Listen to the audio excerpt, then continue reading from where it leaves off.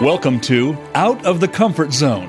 When you lead from a base of expertise, your confidence and credibility are derived from your knowledge. People follow you as a result. However, when you take a stretch assignment and span outside of your comfort zone, leading requires a different approach, one of influence, inspiration, compromise, and courage. We are here to talk about how to take that next step and keep going. Now, here is your host, Wanda Wallace. Welcome to Out of the Comfort Zone. Working with different cultures has become a norm in almost every organization that I deal with, and the teams are dispersed from all sorts of places. I'm seeing managers leading teams around the world, not having the budget to travel and visit them, and I see projects that are happening with one person in one place and somebody else in another place, and somehow we're expected to just make it go. Now, there are a bunch of models out there about how to understand culture. Erin Meyer and Rob Cross happen to have been two of my favorite, and there are a lot of others, though those are particularly complicated. Not that there's something wrong in the complexity, they're just hard to remember all the details about. But today, I want to drill down on one of the fundamental differences between cultures and between people, as it turns out, whether that's individuals, organizations, or countries. And that is about this concept called tightness versus looseness. And we're going to talk about what it means and how each evolved and why it matters for you and what it means for a team, what it means for interpersonal dynamics, and give you a reference for testing yourself on this key dimension. So my guest today is Michele Gelfand. Michele is Distinguished Professor of Psychology at the University of Maryland in College Park. And she uses field, experimental, computational, neurosciences methods, anything basically, to understand the evolution of culture and its multi-level consequences. Now, her work from an academic point of view has received some of the highest esteems we give in academic world. So she's been published in Science, in the Proceedings of the National Academy of Sciences, in the Journal of Applied Psychology, and a host of others. And I'm glad to say she was just recently inducted into the American Academy of Arts and Sciences. So that is huge accolades for the quality of the scientific work. For us today, though, she's published this in a digestible book for the rest of us as human beings called Rule Makers and Rule Breakers, How Tight and Loose Cultures Wire the World. Michele, it's a pleasure to have you on the show. Welcome. Thank you. I'm delighted to be here. And congratulations on the Academy of Arts and Sciences. That's a huge accolade. Good for you. Thank you so much. All right, so you've been studying culture for a really long time. What's driven your interest and your passion on this? Well, culture is such a fascinating puzzle because it's omnipresent, it's all around us, but it's invisible, and it's driving our behavior 24/7. And we rarely recognize it. We take it for granted. It's like this story of two fish that are swimming in the water, and they pass by another fish, and the fish says to them, "Hey, boys, how's the water?" And they swim on, and one says to the other, "What the hell is water?" And this sort of simple story just illustrates a profound point that sometimes the most important realities are the things that we don't necessarily see in our lives. And for fish, that's water, and for humans, that's culture. And so I wanted to set out to understand what are the deeper codes, cultural codes that are driving our behavior beyond sort of superficial differences like red, blue, or east-west, or rich-poor, tech manufacturing. Like what is really the deeper driving codes that can help us understand our cultural selves. Right. What I think I like so much about your work, Michele, is it applies at every level of analysis. So you can understand culture from country to country or from a region to region, and you can understand this concept of culture from a team to a team, but it applies just as equally from person to person. So I like that multi-level of analysis here. I think that's really important. Yeah, thanks so much. I think like in other disciplines, like in biology or physics or mathematics, they try to come up with some simple principles.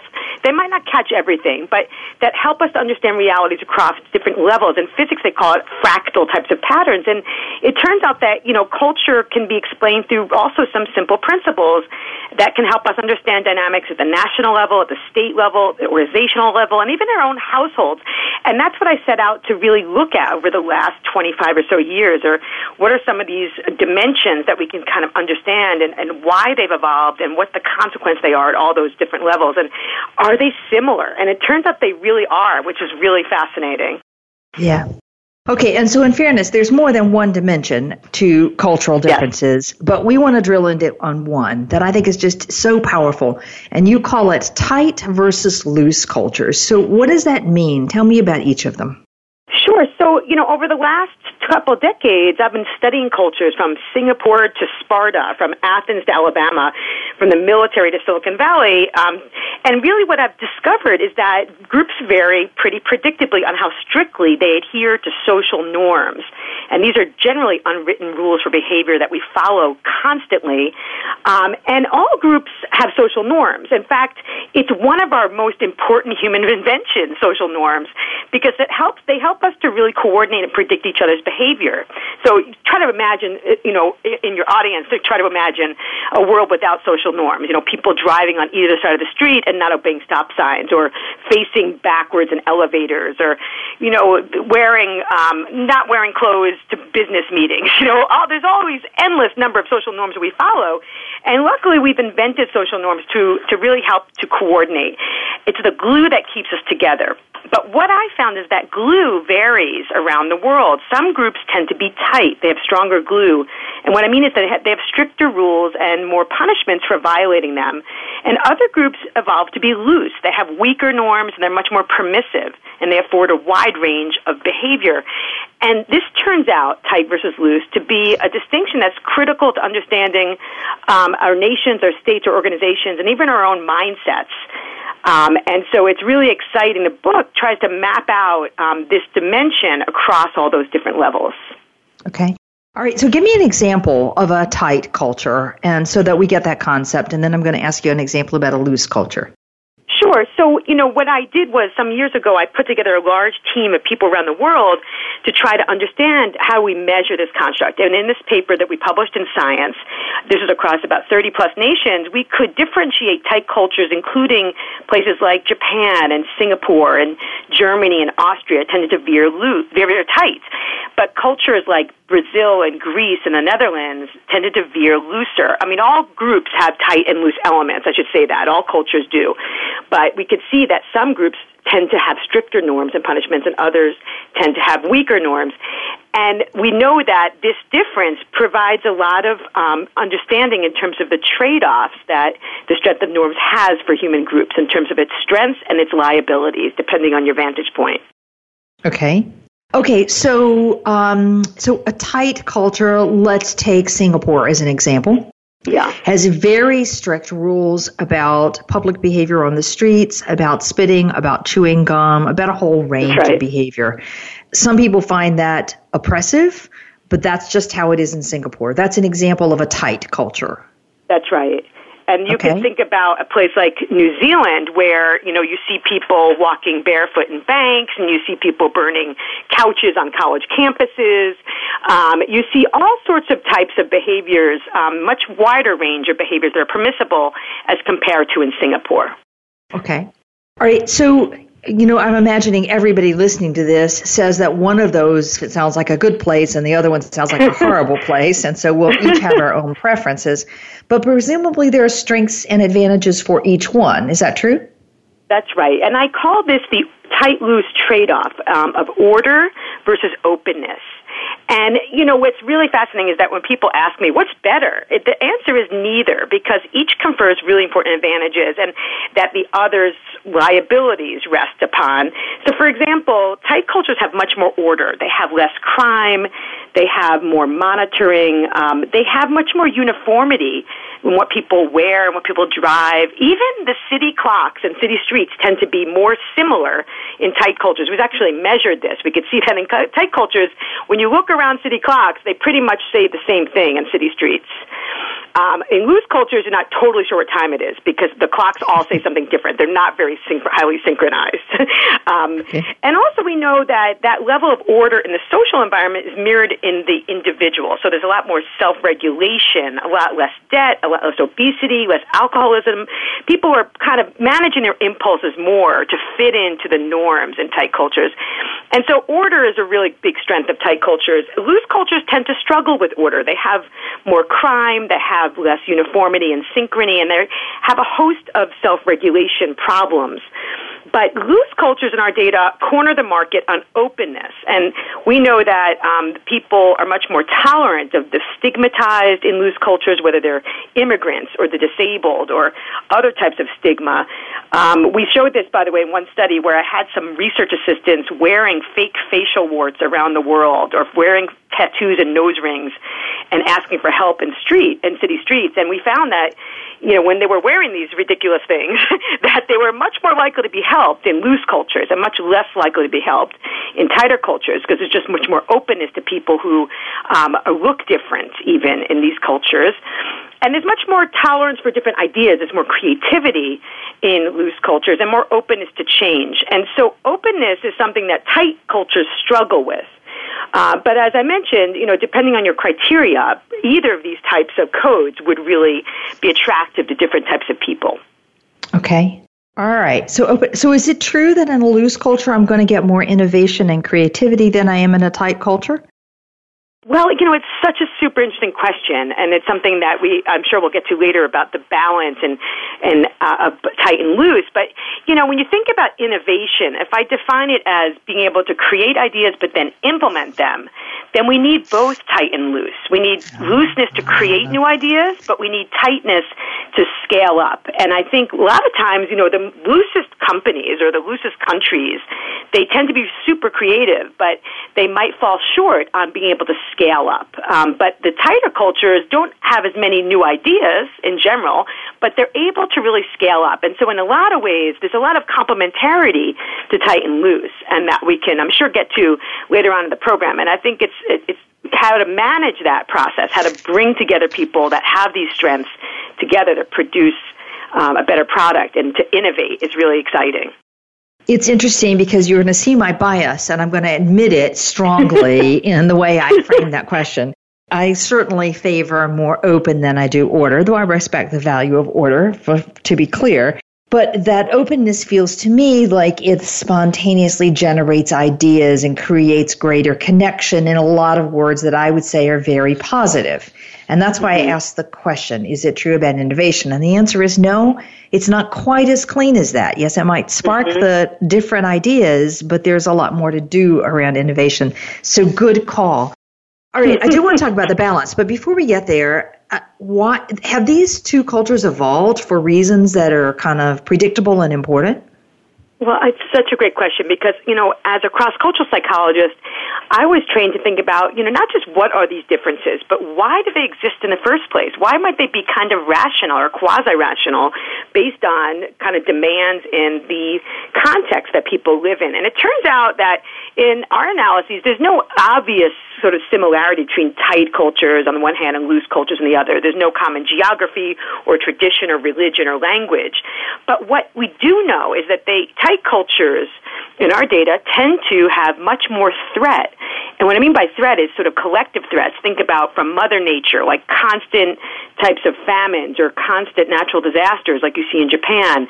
Tight cultures also have much more human threat, much greater threat of invasions from other countries. We've shown this in the science paper. We measured how many times has a nation potentially been invaded by its neighbors over the last 100 years. How many natural disasters has it had? And what we could see is that logic is really pretty simple. When you have a lot of collective threat, you need strong rules to help people to coordinate, to survive. So it's that coordination function I was telling you about with social norms. They help us to predict each other and coordinate, and that's much more important in contexts where there's a lot of survival threats. And by the way, it also applies to organizations, the same principle that organizations that have a lot of coordination needs and potential threat, think hospitals or airlines, police department, the military, they evolve to be loose because they need that coordination. And other organizations and industries have much less threat, and they can afford to have more permissiveness given that lack of threat. It's not the only predictor of tight and loose. There's other types of factors that push groups to be loose or tight. For example, diversity tends to push groups toward looseness because it's harder to agree upon any particular norm. And mobility, like constant coming and going, also tends to predict looseness. Again, it's harder to agree upon norms. And so what's exciting, though, is to think about, let's get back to your example about Singapore. Like, why would this ban on gum happen in Singapore? From an American point of view, it just seems so preposterous. Why can't you let people chew gum? It's puzzling. But when you think about Singapore, it faces a lot of threat. One threat is just how incredibly densely populated it is. It has about 20,000 people per square mile. And what happened was that during the 80s, when people were chewing gum, they would just kind of throw it on the ground, and it was causing a massive health problem and a massive coordination problem because it was blocking sensors on trains and elevators. And Lee Kuan Yew said, guys, with so many mouths per capita, we're just going to have to ban this tasty treat. And maybe people at first didn't like this idea, but it turns out that makes sense in a context where, you have so many people per square mile. I'm not advocating we ban gum in this sense, but I do think that once we understand the logic of why tightness evolves, we can appreciate and empathize some of these puzzling cultural differences. Yeah. If you recently stepped on gum on the street, such as on the streets of New York City, you would think that was a very good strategy and you can see why. You can see where the threat comes from. Okay. It's an interesting idea. In cities like New York, I'm a New Yorker. I'm in D.C. for a very long time now, but once you're a New Yorker, you're a New Yorker. But cities are really interesting context because although they have a lot of density, like New York, they're very anonymous and they have a lot of mobility and diversity, and those factors, anonymity and diversity and mobility, make it really hard to kind of develop really tight norms. And so that might explain why New York City is not super tight like Singapore, where it's really hard to escape that context and go out and, kind of find a countryside to hang out in. So, but yeah, that's exactly right. That, when we start to feel threatened, though, it's a kind of a really universal psychology. We all start to tighten up. So it's not just at the country level, in organizations too, or in our households.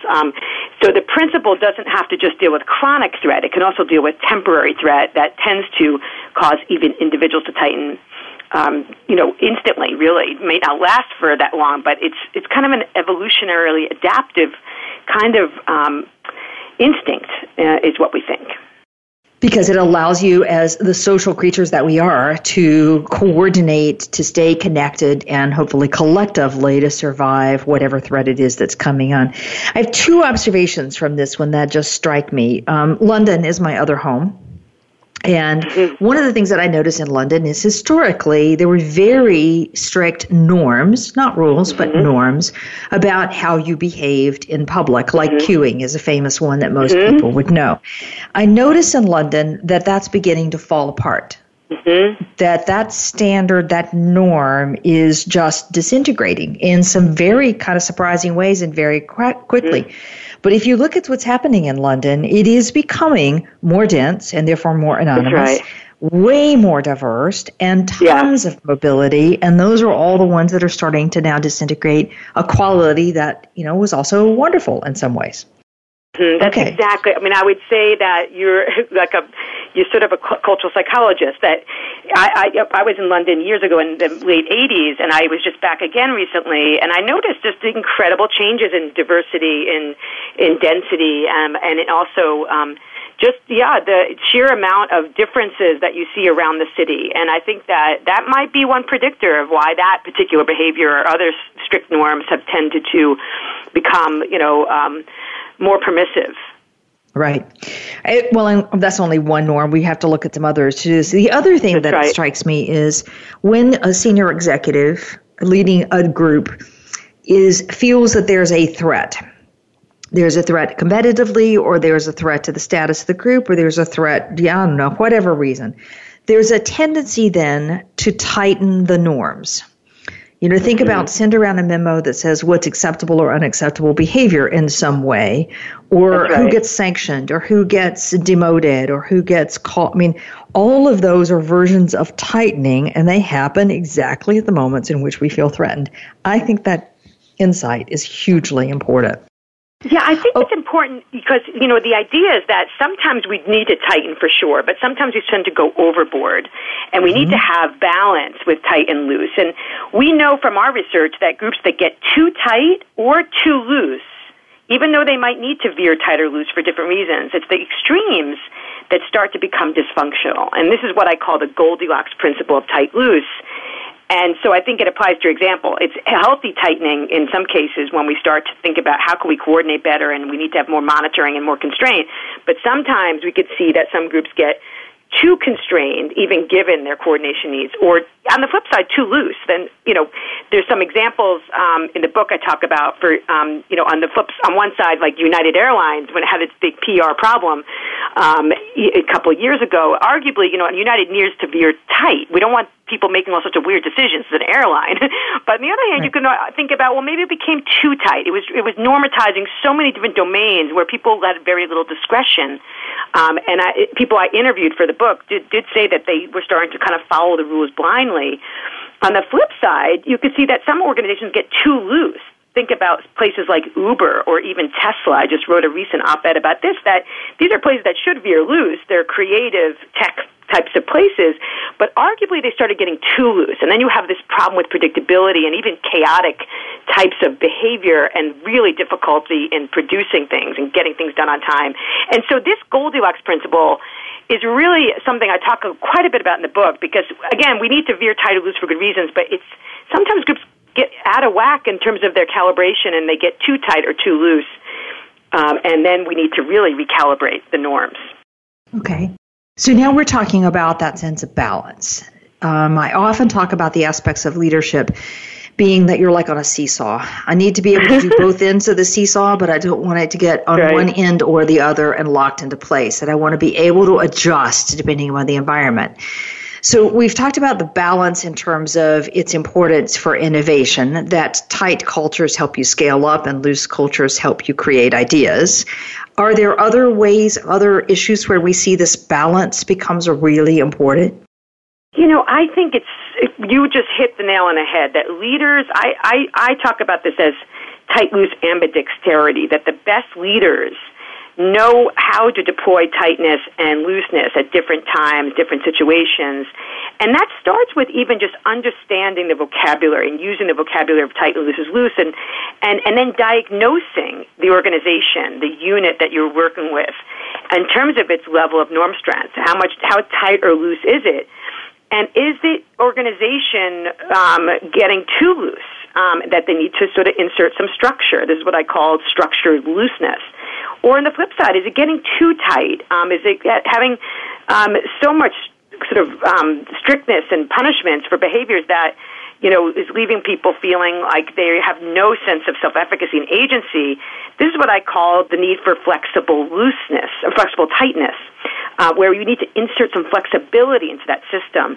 And there's lots of ways to achieve this kind of tight, loose, ambidexterity, and it's the focus of the book of how you first of all, understand the concept and start really diagnosing your organization, and then really being mindful about where you want to make changes in either direction, from tight to loose to tight. There is an interesting phenomenon we have that is much harder to go from tight to loosen up organizations or nations or even households. It's much harder because there's a lot of cultural inertia and there's a lot of sort of resistance to change. And part of the sort of ways that leaders need to deal with these changes is by understanding the needs that people have. In tight cultures, people tend to have a lot of control needs. They like order, and it's functional. And so we have to deal with the kind of how people feel. It's really scary to kind of give up some of that order. On the flip side, loose cultures thrive on autonomy, and needs for autonomy are really important. So we have to deal with threats to autonomy when people are trying to tighten up loose cultures. And so we need to really understand the logic of the dimensions before we enact any kind of change. Yeah, you can see places where we would say people are quote-unquote resistant to change. And the resistance is coming from my mental model. Yeah, go ahead. Yeah, sorry, what was that? I said it's coming from my mental model of what I think is going to make the best place. Yeah. Tight or loose. Yeah. Yeah, I think that, one of the things that we can talk about is how do you start noticing when an organization is getting too tight? What are the kind of signs? And what are the signs when it's getting too loose? And how we can insert some small changes into that system to get better calibrated in terms of achieving this kind of flexible tightness I was talking about in the context where we need some tightness but want to loosen up a little bit, or structured looseness in a context where we need to be loose but we want to have a little bit more order in that system. But it starts really with leaders being mindful of their own mindsets and their own sense of where are they on this particular construct. I have a quiz on my website that people can take to sort of first diagnose their own levels of tight, loose mindset. I mean, we all vary depending on the situation. I'm much more loose in a rock concert than I'm in an opera, and we endlessly adapt to situations. But we all have our own default where we fall in the setting of tight and loose based on our own personal experiences and socialization, gender, race, culture, class, you name it. And so culture, getting back to like what's exciting about it, is that it starts with understanding ourselves and where we sort of orient on tight and loose first before we can start understanding other people and our organizational settings and how to change them. Yeah. Okay, that is a perfect point to take a break, because I do want to come back and say, let's look at how do you understand where I am, where you are in your own mental model, and then how do you begin to look at the organization around you and what adjustments can you make. I just want to reemphasize, though, 3 things that kind of strike me as just really, really powerful on this one. The first thing is, if I feel threatened or we feel threatened as a group, we will tighten up. It's just a natural human instinct. I think that's a really important one. And then I love this notion of balance, where you talk about flexible tightness and structured looseness. What a great way of getting the core concept there. So we're going to take a break, and when we come back, I want to talk about how, and I want to talk about how to know where you are, and I want to talk about what the micro details are that you could do to make a difference. My guest today is Michele Gelfand. The book is Rule Makers and Rule Breakers: How Tight and Loose Cultures Wire Our World. We'll be right back.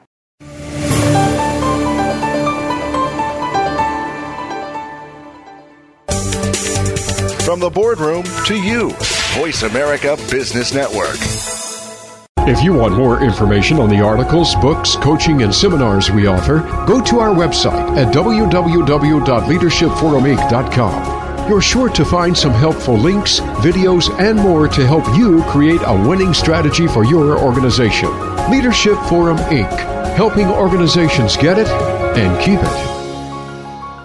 If you are interested in the business of rental equipment, be sure to check out Rental Equip Talk Radio with host Donald Charbonnet. We talk to some of the top names in the rental industry, as well as cover topics that include safety, training, fleet management, legal issues, and more. We'll also cover the history and future of the rental equipment industry. Rental Equip Talk Radio can be heard live every Wednesday at 1 p.m. Eastern Time, 10 a.m. Pacific Time on the Voice America Business Channel. Tune in to The Soul of Enterprise, Business in the Knowledge Economy, with co-hosts Ron Baker and Ed Kless. Ron and Ed will show you how to recognize that wealth is created by intellectual capital. It's all in the possibilities that we can create and that are created for us. These possibilities are destined to be discovered by human imagination and through the service of others, creating a brighter future for all of us. The Soul of Enterprise is heard live every Friday at 1 p.m. Pacific Time, 4 p.m. Eastern, on the Voice America Business Channel, and simulcast at the same time on the Voice America Variety Channel. Have you had a chance to check out Voice America's online magazine and blog? If you love our hosts and shows, check out articles that give an even deeper perspective, plus topics about health and fitness, movie reviews, philosophy, business tips and tactics, spirituality, positive thought, current events, and even more about your favorite hosts. It's just a click away at blog.voiceamerica.com. That's blog.voiceamerica.com. The Voice America Press Blog. All access, all the time. From the boardroom to you, Voice America Business Network.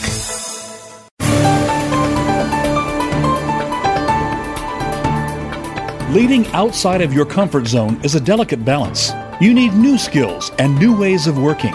To reach the program today, send an email to wanda.wallace at leadershipforuminc.com. That's wanda.wallace at leadershipforuminc.com. Now, back to Out of the Comfort Zone.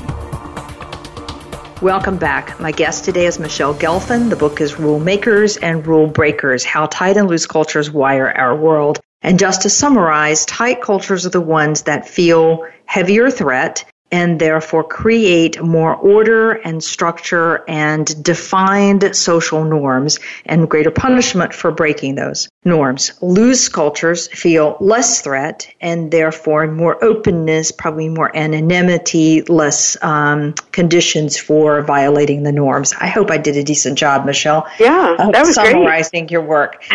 What I want, you said just as we were about to take a break, that the first thing for a leader to do is to understand their own mental model of tight versus loose. And you have a quiz on this one. Can you tell us about it?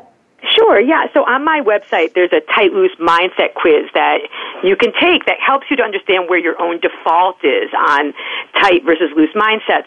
And, it's important to recognize we all shift gears on tight and loose endlessly during the day. When you're in a library, you tighten up because if you violate rules, you're going to get some serious looks.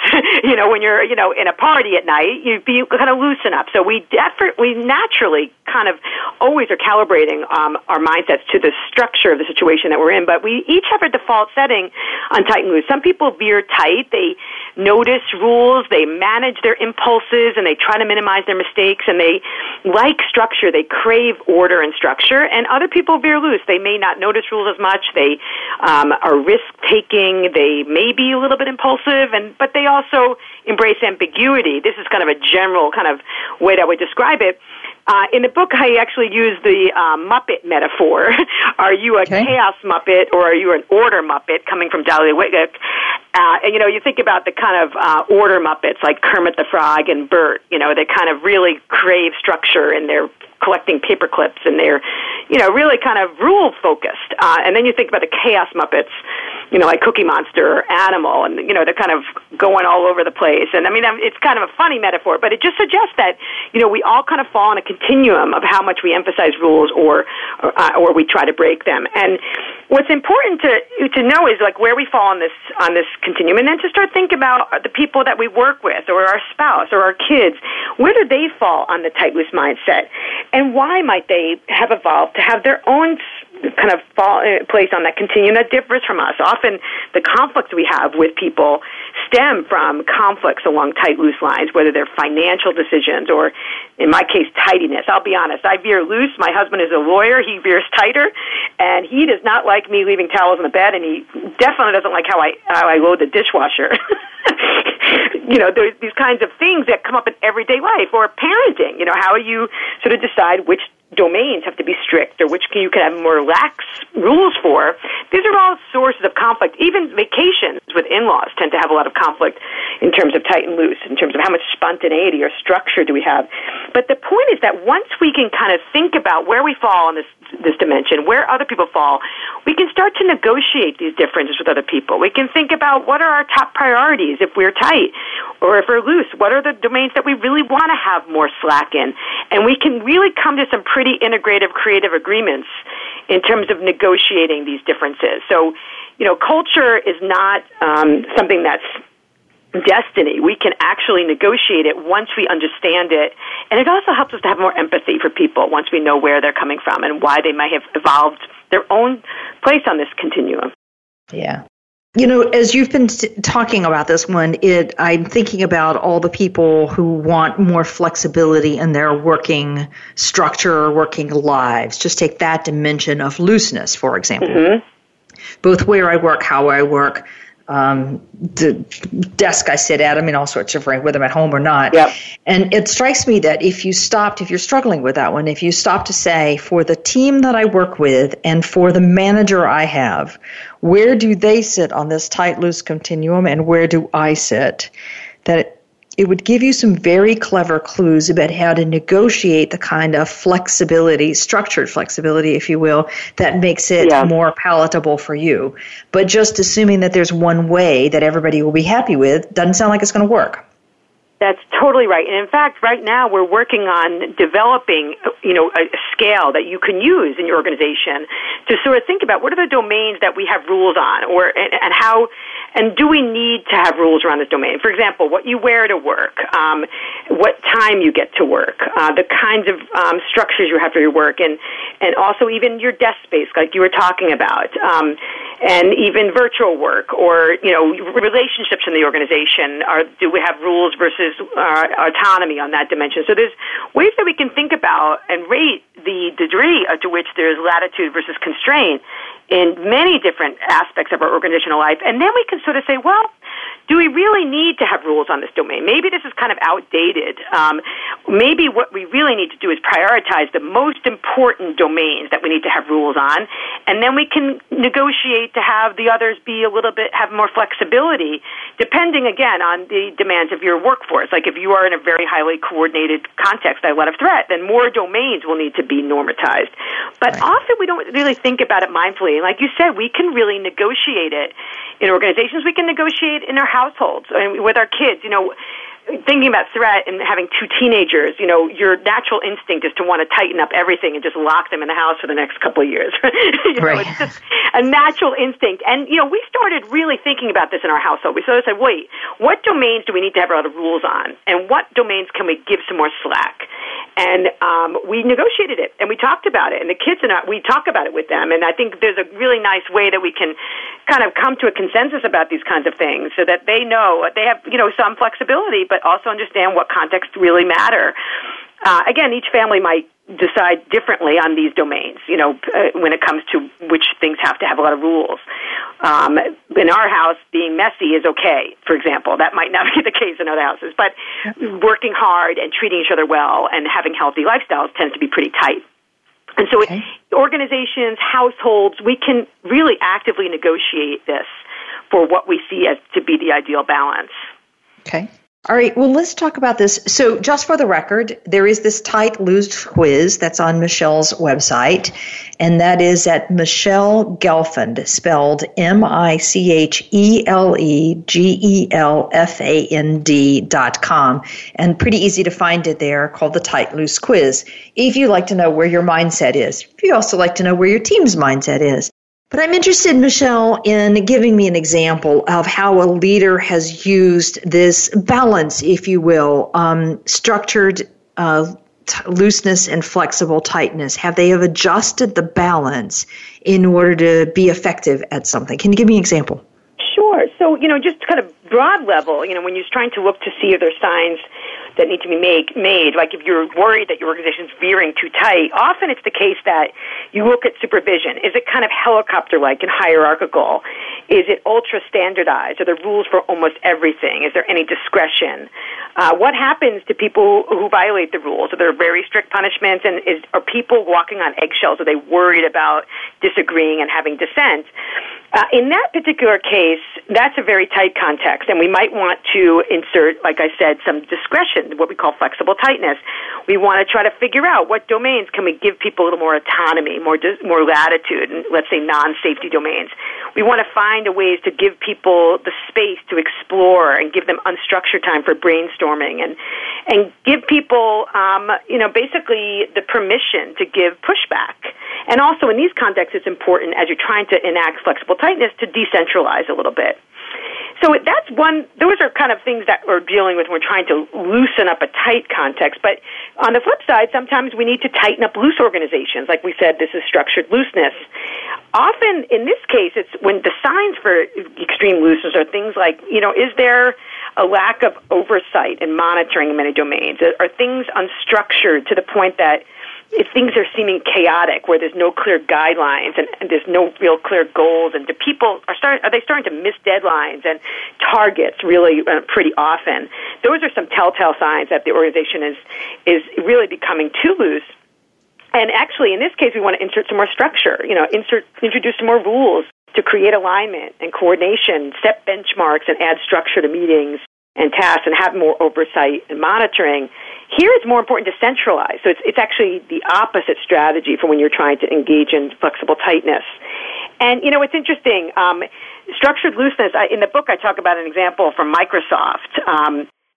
where I interviewed Bob Herbold, who was there telling me in the mid-'90s how they were trying to actually get some more tightness in a loose system, what I call structured looseness. And he was telling me that, in the mid-'90s, the company sales were really off the chart, but operations, the kind of coordination was really lagging. And particularly when they were trying to close the books at the end of the quarter and give numbers to their shareholders and their investors, it always took a really long time. And that mainly was because people over the world were doing this in their own way. They were sloppy, unsystematic in their bookkeeping. And they basically, from what he told me, had no coordination at all. It was really what I would call extreme looseness. And Bill Gates at the time said to him, we really need to tighten up. He didn't use those words, but Herbold really did. He had to really convince people who were used to their loose ways and first resisted his mission of centralizing their goals and the company's reporting system. He really ended up selling them on the mission's benefits that, if we tighten up in this domain, we're going to really be much more profitable. And ultimately, that helped to convince people to tighten up. So he did a really nice job of trying to engage in structured looseness, even in a very highly creative context. And often that happens when companies try to scale up. You have people who start these companies who are really super loose in their mindsets, but as you're scaling up, of course, you need more coordination mechanisms, you need more tightness. And that can be kind of, something that is the source of resistance for people who are used to a lot of autonomy. And so that's just a nice example of, in one particular practice, how he was able to achieve a better balance. Right. I certainly see that, especially as companies grow really quickly and they grow by acquisition, typically, rather than organically. And then you inherit hundreds of systems around the world, and you don't actually know what's going on where, and all sorts of mistakes start to happen, including some health and safety issues from some very famous cases. We won't mention those publicly, but that's from just the sheer fact of you've tried to integrate a bunch of stuff that isn't coordinated. Yeah, that's you right. Certainly see like I said, culture's invisible, and often it's the case when we're merging with other companies or bringing in new units. We think about the strategic compatibility, but we don't think about the underlying sort of cultural iceberg of tight-loose. And, we know that tight and loose organizations vary really predictable in their people, in their practices, and their leadership. So people in tight cultures, organizational cultures, tend to be more prevention-focused. They focus on minimizing mistakes, more risk avoidant. They have very standardized practices that focus on efficiency. And they're more formal, and their leaders tend to be more independent. They tend to be calling the shots more often. And it's a big contrast with the people, practices, and leaders of loose organizations. The people in loose organizations tend to be much more what we call promotion-focused, risk-taking. The practices are not very standardized. They're very flexible. There's a lot of latitude. It's very informal. And the leaders that are in these kinds of driving these ships are those that are more charismatic and visionary. And so you can imagine trying to merge between these different systems.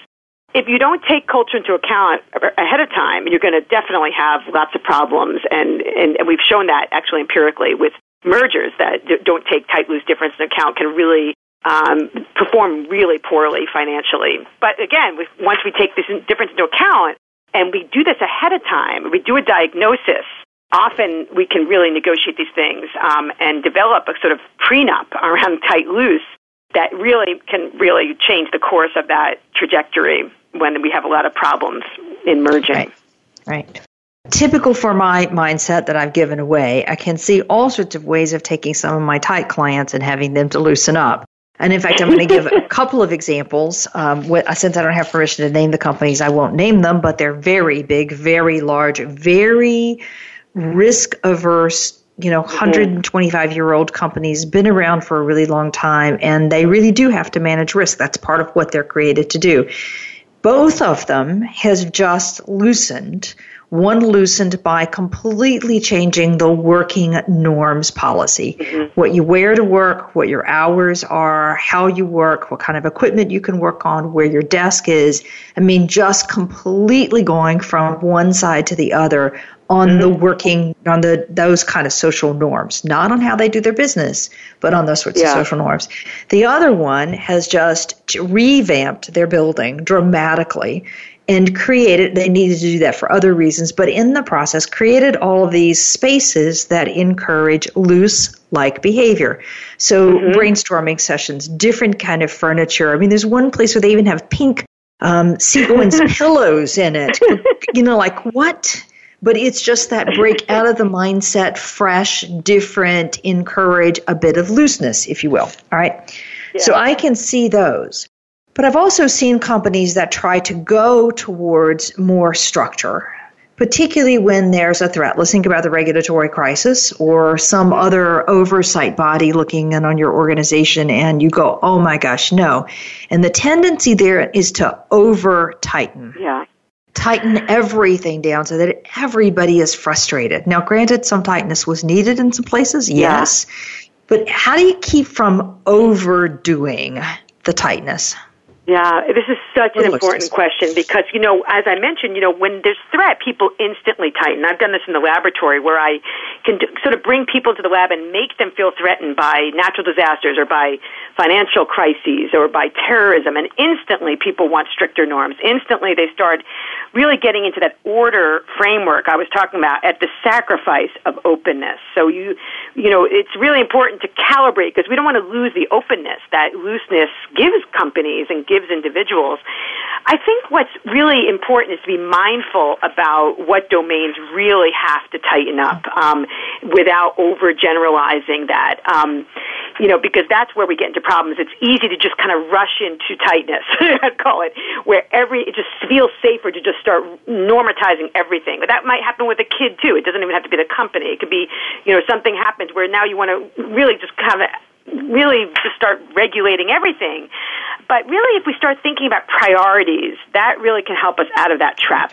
In any negotiation, we know that the best agreements are those where you have the most highest priorities are the things you focus on rather than trying to get everything you want on every single issue. And I think the managers and the leaders that are the most effective when it comes to tight, loose transitions can really analyze the domains that really have to tighten up and the ones that we can kind of keep loosen so that people don't feel that threat to autonomy that you're just describing and that frustration. Right. Also, the rationale around these things, once we understand the logic around tightness, when people know there's a reason why we need to tighten up. In the Herpel case, he was even able to say, look, we know we're a loose organization, but we need to have some balance, and this is where we need to balance, and this is going to help us to be more effective. That was a really good strategy because people don't quite understand the psychology of tightness, and once we explain why it is that it's important to coordinate and function with more rules under threat, then people are more open-minded to that transition when it's not overkill, as we've been talking about. This notion, you've said this many times, to be clear about your priorities. Where is it? What are the domains in which we need to be tight or need to be more loose, as the case may be? And being clear about those domains, what are our top priorities? And then that gives you a nice way to talk to people about why are we changing the rules? Because I think part of it is people don't like the change in the rules. Right. I knew how to function in this environment, and it suited me. And now you are changing it, and it doesn't suit me so much anymore. So the understanding, I think, is really a big part. All right, towards that. And also, I was going to mention, I'm doing some work with the military now, and it's a really interesting context because they need to be tight. There's a lot of threat and a lot of coordination needs. But when you think about the military, there's rules for all sorts of things, like what socks you wear, the kind of haircuts you have. And we have to ask ourselves, the notion is that if you follow those rules, that you'll be willing to follow the really important rules on the battlefield. And we need to question that assumption. Is it really the case that we need to follow all of those rules? Maybe we can kind of have this kind of conversation, this consensus making around which rules are super important and why. And when we're loosening up other rules to explain, we trust that we're going to follow the really important rules. We don't have to legislate all these other areas of organizational life. And again, as I mentioned, I think that rationale around this, with the communication and among leaders when they're shifting from tight to loose or loose to tight is really critical. Yeah. This reminds me, in fact, the title of the book, Rule Makers and Rule Breakers, reminds me of some work that Chris Musselwhite's. There's an assessment that's called the Change Style Indicator that I have used a bunch of times. So I give a shout out to Chris because I'm a big fan of this one. But what it does is to say, it sort of classifies you. Are you a person who likes to change things, turn it upside down, create chaos, something Chris calls originators? Or are you a person who likes to protect the status quo? There's a reason we got to be as good as we are. Please, could we not destroy that in the process? So if you will, he calls that one conservers. It's the same as your concept sort of rule breakers. And I've often thought those two extremes, exactly as you've said, are really powerful understanders when I'm trying to create change. Mm-hmm. So I'm trying to get an organization behind me on a need to drive pattern, behavior, process, whatever, completely differently. But I have to talk to the tight people in tight language and why we loosen. And I need to talk to the loose people in loose language about what we're not going to tighten, if you will. But you can't cross them up. Like you have to find a balance in how you talk. And if you understand where people are, you've got a much better sense of how to reach them. So that's my analysis out of Chris's work and tied to yours. Does that make sense, or would you say it differently? No, I think it's a beautiful way of saying it, because it's using the vocabulary to try to get into the psychology of others and to really kind of understand them and let them know they're understood on this very important dimension of rules in terms of making or rule breaking. I also think it's helpful when we kind of help people who are on this opposite side of the spectrum to understand each other.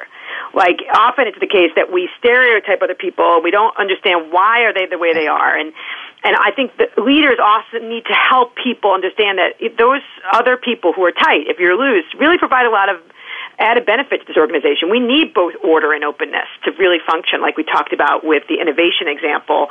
We can help people to really empathize with my strengths are their weaknesses, but their strengths are my liabilities, and we need each other. And I think once we sort of think about the complementarity of tight and loose, it also helps us to get people to appreciate others and what they bring to the table, because we need both of these elements in any group. Again, like sort of the order and openness balance is what we need in many systems. So I think, helping people to understand where each other's are and what benefit their mindset offers is really critical. Yeah. So welcome to my life's work, is trying to help people find other ways of understanding that. Okay, Michele, I'm going to ask you a really difficult question, and you have less than 4 minutes to answer it. Oh, boy. It strikes me that this must have huge implications for creating a collaborative culture. What are your thoughts? Yeah, I think that, like I mentioned, collaborative culture should be inviting in voices that are different on the tight and loose mindset, that once we understand that any system needs both the rule makers and the rule breakers, that we can create an inclusive culture by helping people to identify the incredible value that we all bring to the organizational table, and leaders that can help create that. They can help people understand each other's mindsets and why they're needed, I think really can help to create this collaborative culture. Often cultures have problems because they just don't like the people who have differences in their mindsets, and they don't understand where they're coming from. And it can feel really threatening to be with a rule maker or rule breaker, depending on your vantage point. But again, once we understand the underlying logic of why these differences evolved, what strengths and liabilities they confer to groups, and why we need to kind of have both in a system, then it helps to create that sense of inclusion and collaboration spirit in an organization. Okay, fabulous. Michele, that's awesome. What a great concept. I am even more sold than I was all along. So my guest today is Michele Gelfand, Distinguished Professor of Psychology at the University of Maryland in College Park. She has all sorts of accolades for the science behind her work, including publications in science, and she was just nominated to, or just elected into, the American Academy of Arts and Sciences just this year. Her book, Rule Makers, Rule Breakers, How Tight and Loose Cultures Wire the World. And I can also remind you that her website, michelegelfand.com, has this diagnostic assessment along with a whole bunch of other stuff on understanding your own mindset. I think, Michele, two things just really, I'm going to say the same thing I said before because it just really strikes me as powerful. The concept of a tight mindset versus a loose mindset, and my own individual preferences on that, and then how I lead and organize around it. And that tight is good when we need more coordination and when there's greater threat. And loose is good when we need more tolerance and perhaps more creativity. I think those are the two that really stand out for me. So, Michele, thank you. What a fabulous guest. Thank you so much. And I just want to mention that I have a place on my website for your guests to send me stories about tight loose. And it's really been the most enjoyable thing about writing a book for a general audience, because your stories really are informing our new research on this topic. And so I've had people write in all sorts of stories from organizations, from their households, from their travels, where tight loose was really relevant to them. Now that they understand the concept, they're sort of like, wow, I reinterpreted the situation, or now I understand something differently. And I would love to hear from your audience. Fabulous. So that's on the website. Is there a particular place people should go? Yeah, just on the front page it says contact me here, and just you can send me an email either through Gmail or through the website itself. And again, I really love to hear from people who have stories about tight loose. Okay. So I'm going to spell that for everybody because it's MicheleGelfand.com. Michele, again, thank you. Great concept. And join us next week for another episode in Getting Out of Your Comfort Zone.